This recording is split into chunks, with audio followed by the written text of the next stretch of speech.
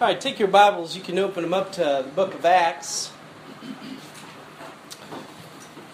Acts chapter 1. We're going to look at several passages there in the book of Acts this morning. We're going to talk about Spirit-led evangelism. The Great Commission is one of our three purposes here at Wellspring.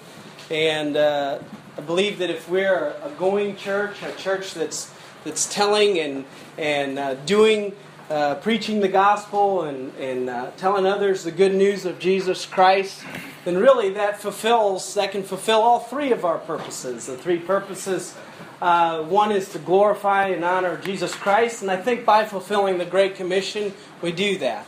We reflect the light of Jesus Christ into the world. The other is that the church grows, that we as individuals grow, the church is edified, built up, and I believe by us opening our mouths and doing evangelism, telling the good news of Jesus Christ, that it will help us to grow and mature in Christ. It will certainly strengthen our faith. The Great Commission is found at the end of the Gospels in Mark and Matthew and also in Acts chapter 1.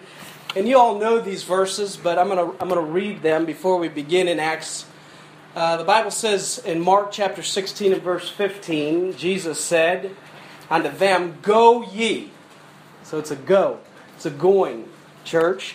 "Go ye into all the world and preach the gospel to every creature. And he that believeth and is baptized shall be saved." Now that's a heavy task for these 12 that are standing there.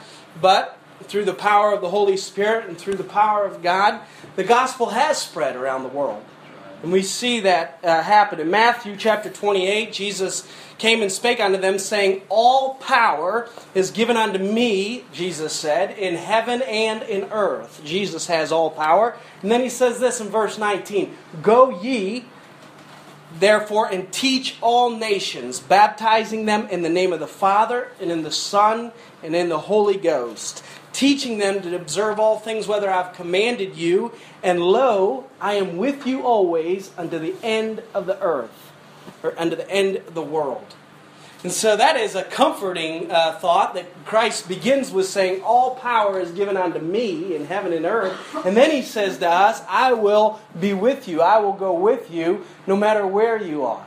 There's nowhere in this earth, there's nowhere in this world that we can get far from Christ, get too far from Him.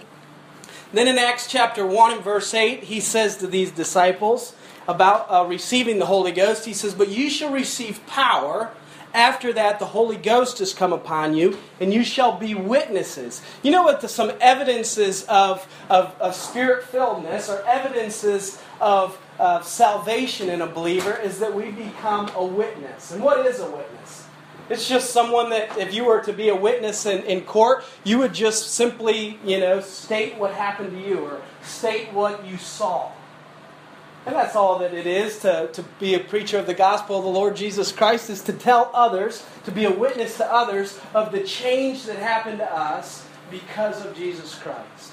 He said, after that, you've received the Holy Ghost, you shall be witnesses of me, both in Jerusalem, that's where they were at, in Judea, so they're moving out, and into Samaria, they're moving out further, and into the uttermost parts of the earth, and the gospel is to be spread.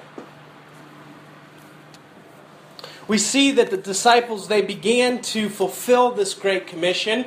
In Acts chapter 2, they do receive the Holy Ghost, and Peter and the disciples on the day of Pentecost, they stand up, right? And they open their mouth and they preach the gospel of the Lord Jesus Christ. Some received, some didn't. They began to go into the world. You have your Bibles open there in Acts chapter 2. Acts chapter 2, begin with me in verse 41. This is after Peter has preached there in Jerusalem on the day of Pentecost. In verse 41 it says, "Then they that gladly received his word were baptized. And the same day there were added unto them about 3,000 souls. Verse 42, and they continued steadfastly in the apostles' doctrine, that's established truth, fellowship, the breaking of bread, and prayer. So we begin to see the church here begin to be formed in Acts chapter 2. This is a change from the Old Testament, with God primarily dealing with the nation of Israel, to now preaching the gospel of the Lord Jesus Christ, the death, burial, and resurrection, and the church, both Jew and Gentile, in one body begin to be formed. Look at verse 47 of Acts chapter 2. Praising God and having favor with all people, and the Lord added to the church daily as should be saved. So people are being saved. People are being born again, and the church is beginning to grow because of the apostles going out and opening their mouth and preaching the gospel. Now look at Acts chapter 6. We're going to kind of look at several scriptures here, and we're heading somewhere, so just follow with me. Acts chapter 6 and verse 1.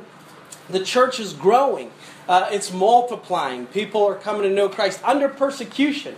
This is under the Roman rule, and at this time they were being persecuted for their faith. Acts chapter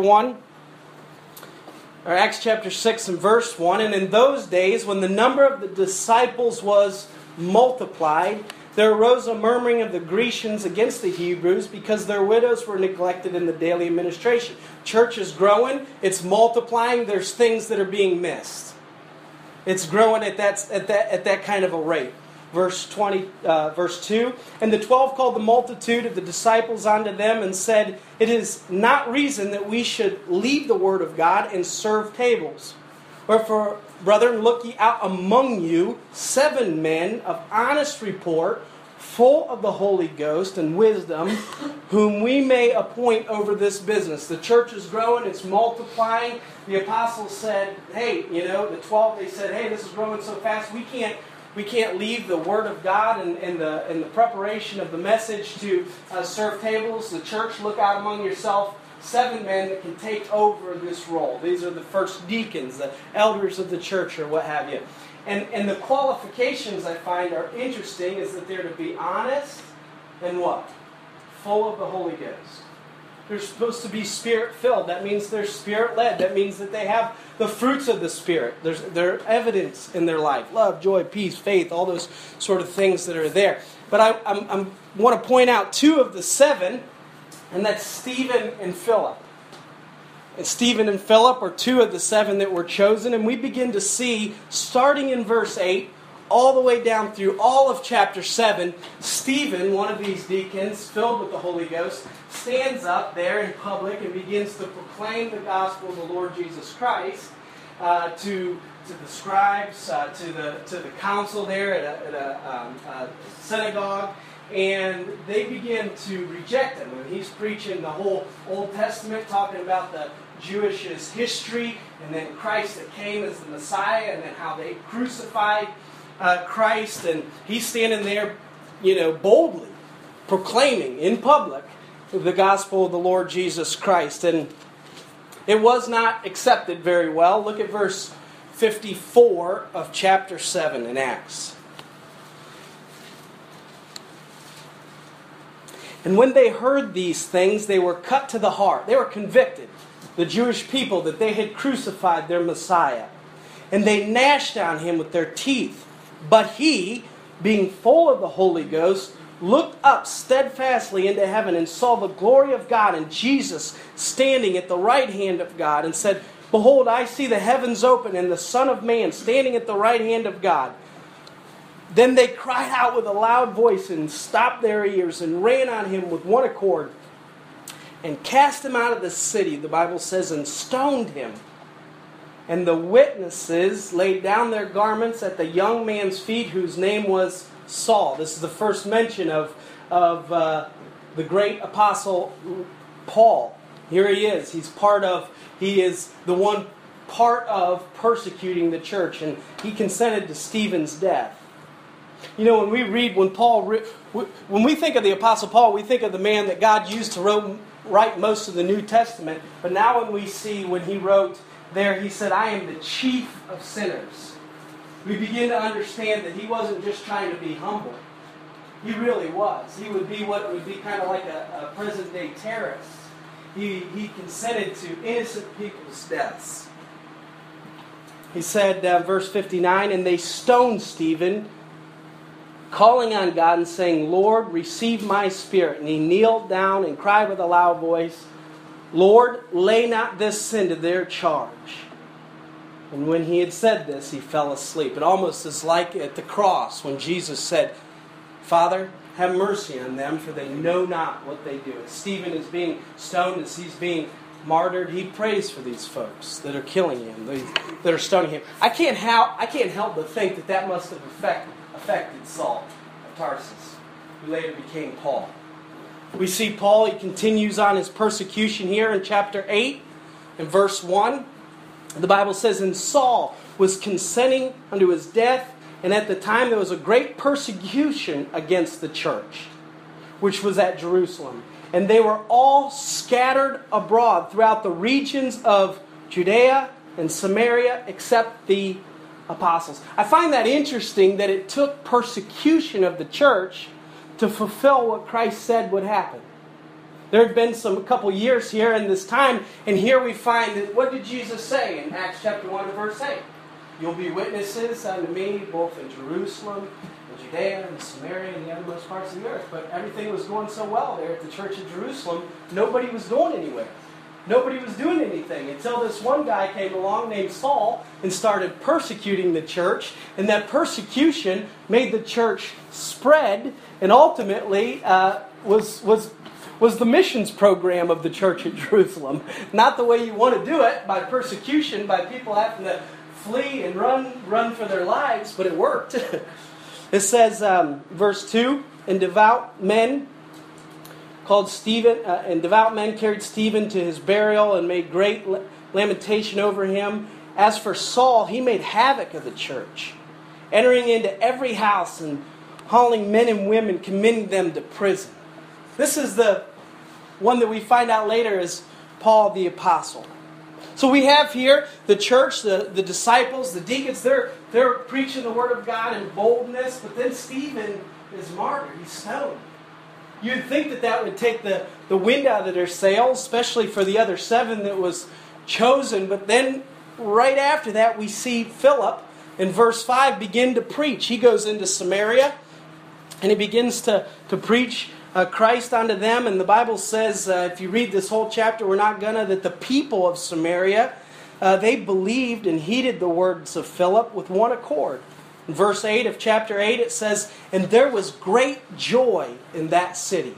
Why? Because Philip had brought the good news. Amen. Philip had come to Samaria and brought the good news of Jesus Christ, and the whole city. I mean, if you continue to read that passage, there was this one who was, he did sorcery, and he kind of controlled the people of Samaria with his sorcery. But you know what happened to him? Even he accepted Philip's message and was born again. I mean, this is like a revival. This is something great happening here in Samaria, breaking out. And in the middle of this, in the middle of Philip in Samaria preaching, and the whole city really accepting his message, the Holy Spirit comes to Philip and calls him out and tells him to leave. We're getting to where I want to go here. I was doing some background, just some getting to the context. In Acts chapter 8 and verse 26, look here.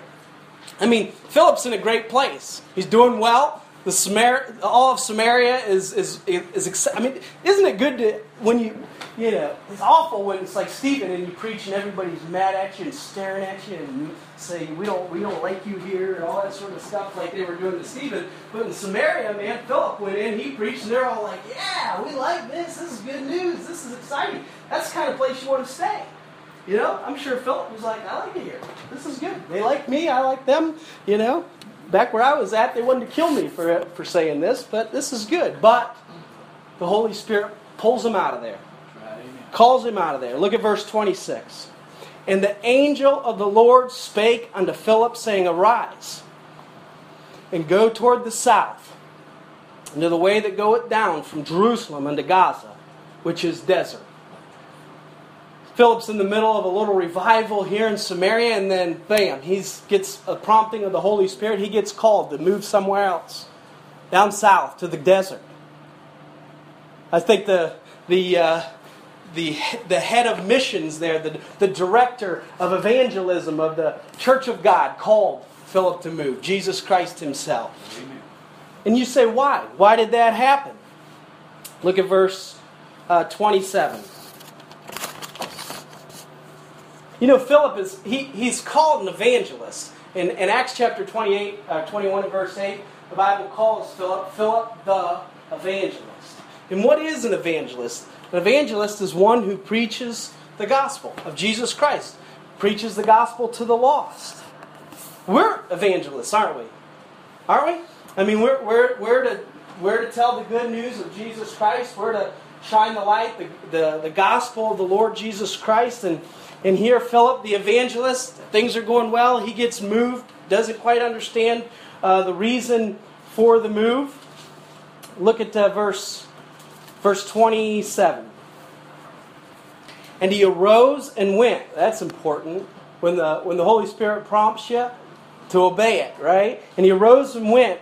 And behold, a man of Ethiopia, a eunuch of great authority under Candace, the queen of the Ethiopians, who had the charge of all her treasure and had come to Jerusalem to worship, was returning and sitting in his chariot, read Isaiah the prophet. So here we have a man that's seeking. And God in His omniscience, His all-knowing, He knows those that are seeking Him.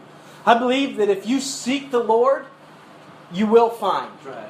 Amen. It doesn't matter where you're at. You can be down in the Gaza in the desert, and He can take and prompt someone's heart up in Samaria and say, "Go, go." I think if someone's seeking the Lord and seeking truth and saying, "Hey, I want the truth. I want the Lord." There's got to be. You ever look up into the stars at night and say, "God, wow, I want to know more about You."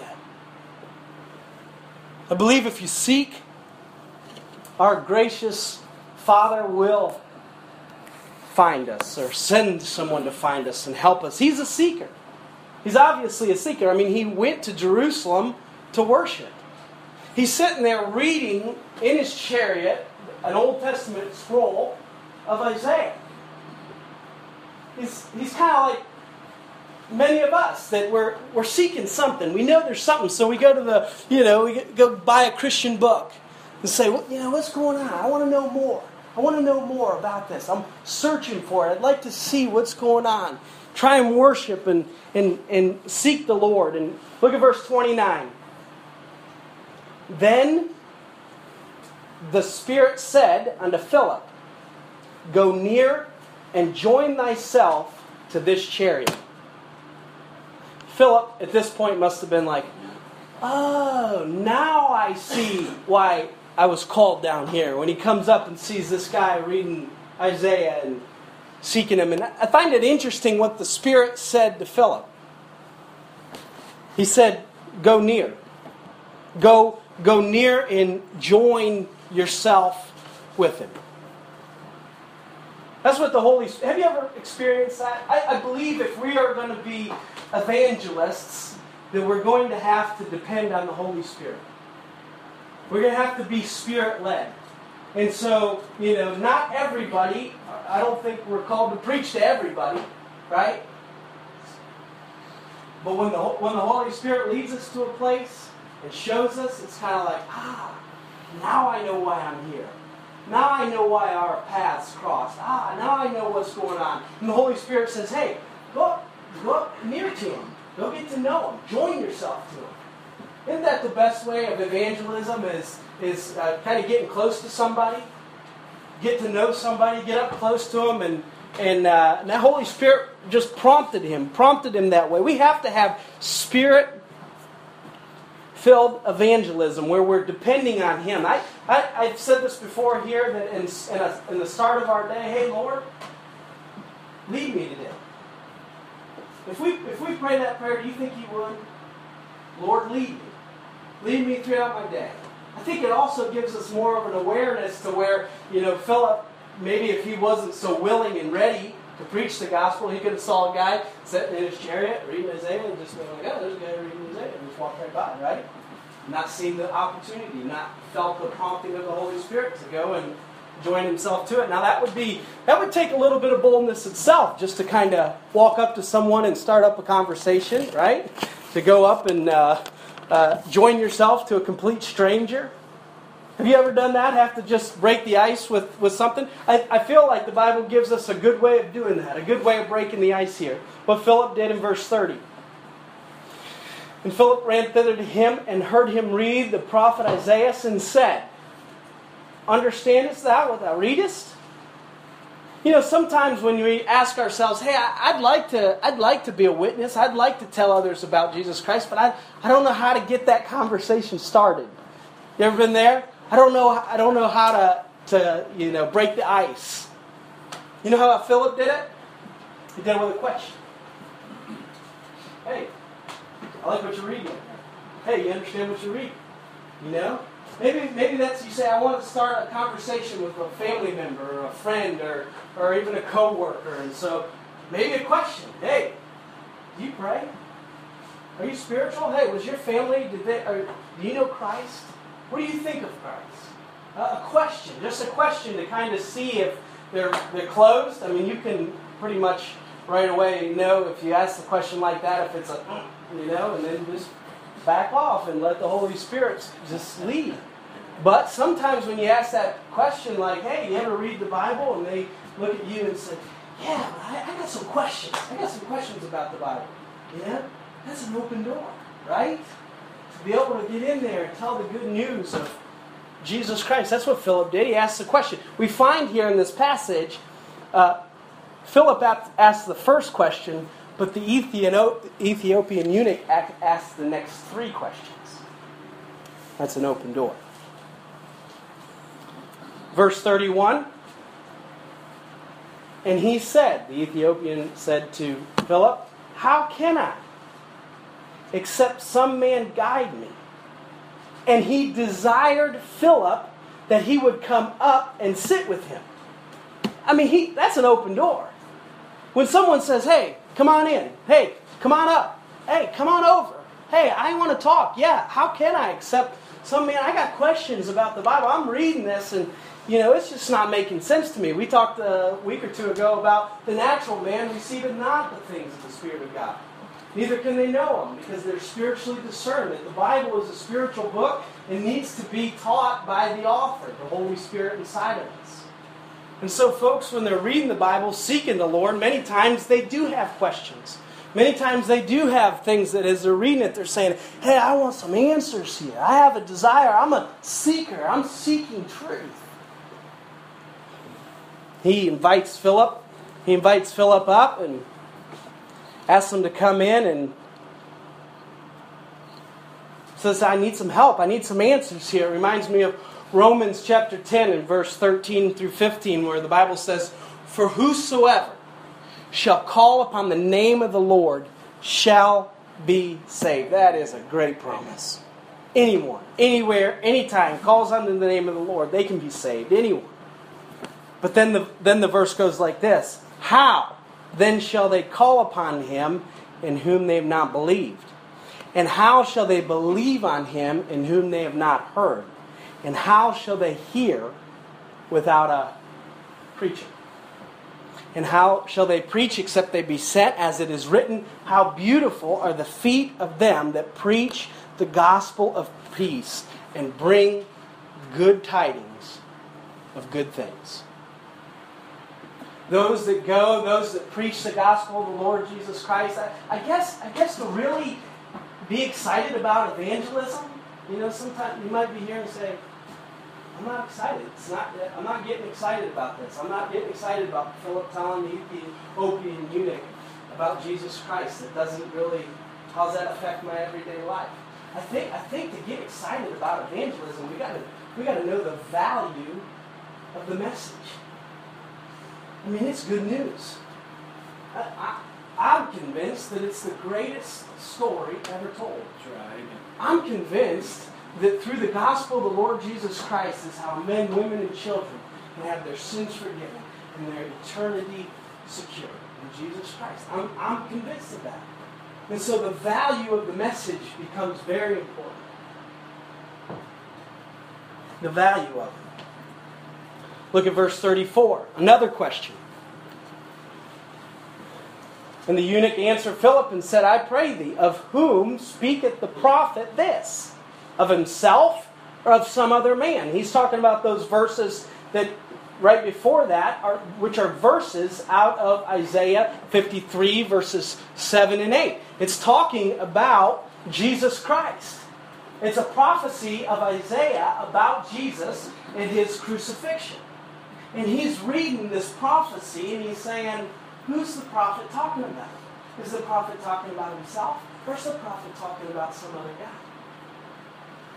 I think that anytime we have a question about a Bible question, sometimes we get a Bible question and we try to be too theological about it. But if someone that doesn't know Jesus Christ as their personal Lord and Savior asks a Bible question, I think that we should learn from Philip. Always take it back around to what the Bible is all about. And what is the Bible all about? It's about Jesus Christ. It's about a Savior. It's about a Creator that became a man to save our sins. Always taking the question back around. Hey, answer it to the best of our ability, but always take the answer back around to really what matters. To really what is important. And that is Jesus Christ. He said, who's he talking about? What a good question. He's talking about Jesus. He's talking about Jesus. That's what Philip got to say to him. Yeah, he's talking about Jesus. Look at verse 35. And Philip opened his mouth and began at the same scripture and preached unto him Jesus. You know what he probably said? I don't know what the message was. The Bible doesn't tell us what he preached. He started preaching about Jesus somehow. Maybe he started with the facts of Jesus. Maybe he started with the undebatable facts of Jesus, that Jesus was born. He's the greatest historical figure. Hey, he was born. And his life, and in his life, he did these miracles, these great miracles. All he did was good. He raised the dead, healed the leper, all these sort of things. And he began to talk about his life, right? And then where does his life lead to? His death. He began to talk about Jesus Christ, this innocent, sinless man, becoming the Lamb slain for our sins. The one that paid our sin debt. He began to talk about the cross of Calvary. That's what the story of Jesus is. And then he talked about his burial and his resurrection. Now at that point, he's starting to get his attention, because anytime that you can say that someone in their own power rose from the dead, and we're not talking about just any human being now, are we? We're talking about someone that said, I am the resurrection and the life. He had power over death. And then he began to talk about, I'm sure, his second coming. That Jesus Christ, that who had power in heaven and earth, all power, that He's coming again. He's going to set up a kingdom. We can be part of it. He talked about Him as King of Kings and Lord of Lords, as the head of the church, as our object of worship. I'm sure at some point throughout there, He was urging him to consider Jesus. That's what you and I are. We're just there to say, consider Christ. Consider Jesus. Consider His life and His death and His burial and His resurrection. That is the gospel message. Sometimes we get complexed and think, well, I can't be a witness because I don't know all the facts. Well, you know what happened to you, and you know the gospel, which is the death, burial, and resurrection of Jesus Christ. That's what Paul said in 1 Corinthians chapter 15, verse 1. He said, moreover, brethren, I declare unto you the gospel. Talking to the church there, he said, which you received and wherein you stand. By which also ye are what? Saved. You say, how are we saved? Through receiving the gospel of the Lord Jesus Christ. How that I delivered unto you first of all that which I also received, that Christ died for our sins that he was buried, and he rose again the third day, according to the Scripture. And then he was seen of Cephas, Peter, and all the apostles saw him. 500 people saw him at once, the resurrected Christ. The evidence of his resurrection. When Paul wrote that in 1 Corinthians chapter 15, most of those people were still alive that had saw the resurrected Christ. He urged him to consider Christ. Now look at verse 36. After telling him about Jesus, in verse 36, and as they went their way, they came unto a certain water, and the eunuch said, "See, here's water. What doth hinder me to be baptized?" That's a good question. Hey, what's stopping me from being baptized? Now the eunuch, he was asking that question because he wanted to be. He wanted all there was. He was seeking the truth, and here he just heard it. And so he was ready to receive it. But that what hinders me, that's a good question to ask. Because you know what I find? There's a lot of folks that come close to Christ. They hear the gospel. They see the truth. And they're really close. But all of a sudden, right at the end, when it comes time to receive, when it comes time to commit their life to Christ, something hinders them. It might be family, it might be pride, it might be fears, it might be just questions, just something hinders them from just taking that step of faith and surrender. And really, it's that step of faith that begins to, like I talked about last week, open our eyes to the greater things in Christ. But sometimes we're hindered. I think of Paul when he preached to King Agrippa. Remember that? He told King Agrippa his whole testimony, how he come to know Christ. And what did King Agrippa say? Almost thou persuadest me to be a Christian. There was something that was hindering King Agrippa from going all the way. But not here. Not in this case. Not with the Ethiopian eunuch. He was saying, hey, if there's anything that hinders me from accepting Christ, from being baptized, I want it. I want to get it. I want all there was. You know, isn't that funny how things like when the Holy Spirit's orchestrating things, how things just happen quick? I mean, I don't think that the Ethiopian eunuch woke up that morning and thought that by the end of the day some complete stranger would be baptizing him into the body of water somewhere. You know what I mean? And it's kind of fun to serve the Lord. It's kind of fun to be Spirit-led and led of Christ, because I don't think Philip woke up that morning and thought that he was going to be baptizing a complete stranger in the body of water. But sometimes I remember, Herb, when you got baptized. The day that you got baptized, that morning you didn't think you were going to, did you? It was just a prompting of the Holy Spirit. Said, you know what, I want to do this. I want to do it right now.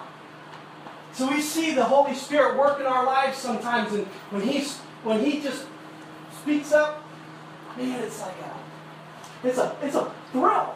It's a thrill to be led of Christ and see it. And here we see the Holy Spirit supernaturally bringing these two together for His work and His plan. And here's Philip's answer in verse 37. And Philip said, if thou believest with all thine heart, thou mayest. You know the only thing that's required for baptism is salvation. That's it. It's the only thing. He said, hey, if you believe, I just preached to you the gospel of the Lord Jesus Christ. I just told you about Christ. If you believe that, if you receive that, then there's nothing hindering you from being baptized. There's nothing. If you receive Christ, He receives you. There's a union there. You become one with Christ, part of the body of Christ. Nothing would hinder you, only faith.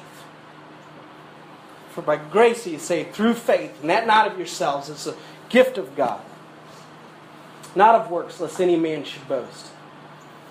He said, if you believe, what's the eunuch say? And he answered and said, I believe that Jesus Christ is the Son of God. He was born again. He accepted Christ right there, and I praise God for that. Isn't that wonderful? Isn't it wonderful when someone just receives the good news of Jesus Christ? The Bible says that the angels in heaven rejoice around the throne of God over one sinner that repents. When he accepted Christ, the eunuch's in heaven today. We read this story, but I mean, it affected his eternity. It affects ours. It's serious. It is serious business, isn't it? The gospel of the Lord Jesus Christ.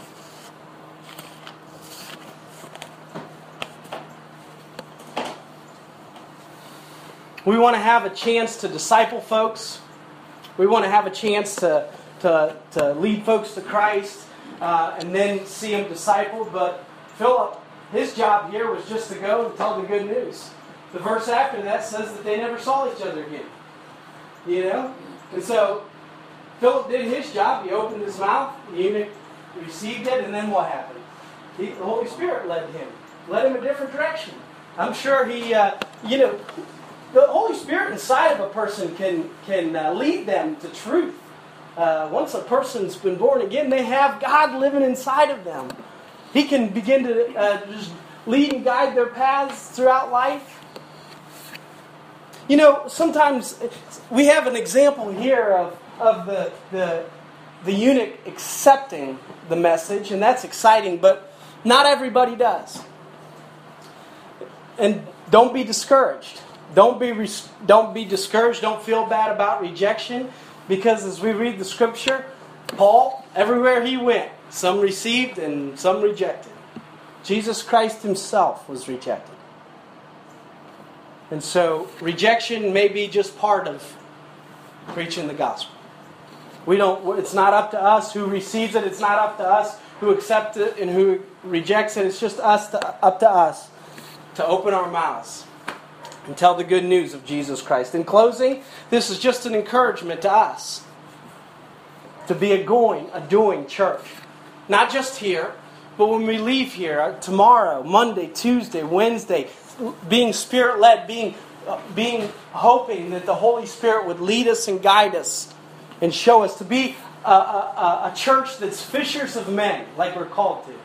To be a lighthouse. Not just here, that's what I'm saying. Each of us in our own little mission field, where we're at during the week, seeing it as, hey, I want to be a deliverer of the water of life, a wellspring. You know what Philip was? He was ready and he was willing. I think willing is half of the battle, right? To be willing, to have a desire, to open our mouths to tell others about Jesus Christ. Are you willing? Are you willing this morning? If the opportunity arrives, if you see the Holy Spirit leading us and prompting us, are we willing to open our mouths and tell the good news? Are we ready? If we're ready, then we're looking for it, right? We're kind of expecting it. We're kind of saying, all right, I'm following the Holy Spirit today. I wonder where He's going to lead me. I wonder who, what if our day completely changes and we end up going a whole different direction than what we had planned? Instead of being completely frustrated with it, I wonder if we would stop and sit back and say, hey, maybe the Lord's got a reason for this. Maybe I'm going to meet someone today. Maybe someone needs to know something. Maybe someone needs to hear something. Hey, I'm a carrier of the gospel of the Lord Jesus Christ. I've got the good news. Maybe you're here this morning and you've never accepted Christ as your Lord and Savior. Maybe you've been close. Maybe you've been seeking. Maybe you're a worshiper. Maybe you've been like the eunuch where you're looking and today you'd say, you know what, I'm ready to lay all my questions aside. I'm ready to activate my faith. I'm ready to receive Jesus Christ as my Lord and Savior. It's really just considering Christ. And do you know Him? Do you know Him as Lord and Savior? Is there a relationship? Is there a bond with Him that is real? Have you been born again? We're going to have a moment of prayer as we pray. Just bow your heads, everyone. If you don't know Christ as your Savior, I'm just here to welcome you. Jesus welcomes you. He's done everything in His part, on His side, to make you His own, to forgive your sins. If you're here this morning and you say, I want to do that, I want to believe, I want to receive. Maybe you'd say a prayer to yourself, something like this. Heavenly Father God, I know that you sent your Son to pay for my sin. I know that He died on the cross, that He rose again. God, I'm receiving Him as my Lord and Savior. I believe in Jesus Christ with all my heart. I'm giving Him my life. I'm surrendering myself to Him. Lord, be my God, my Savior.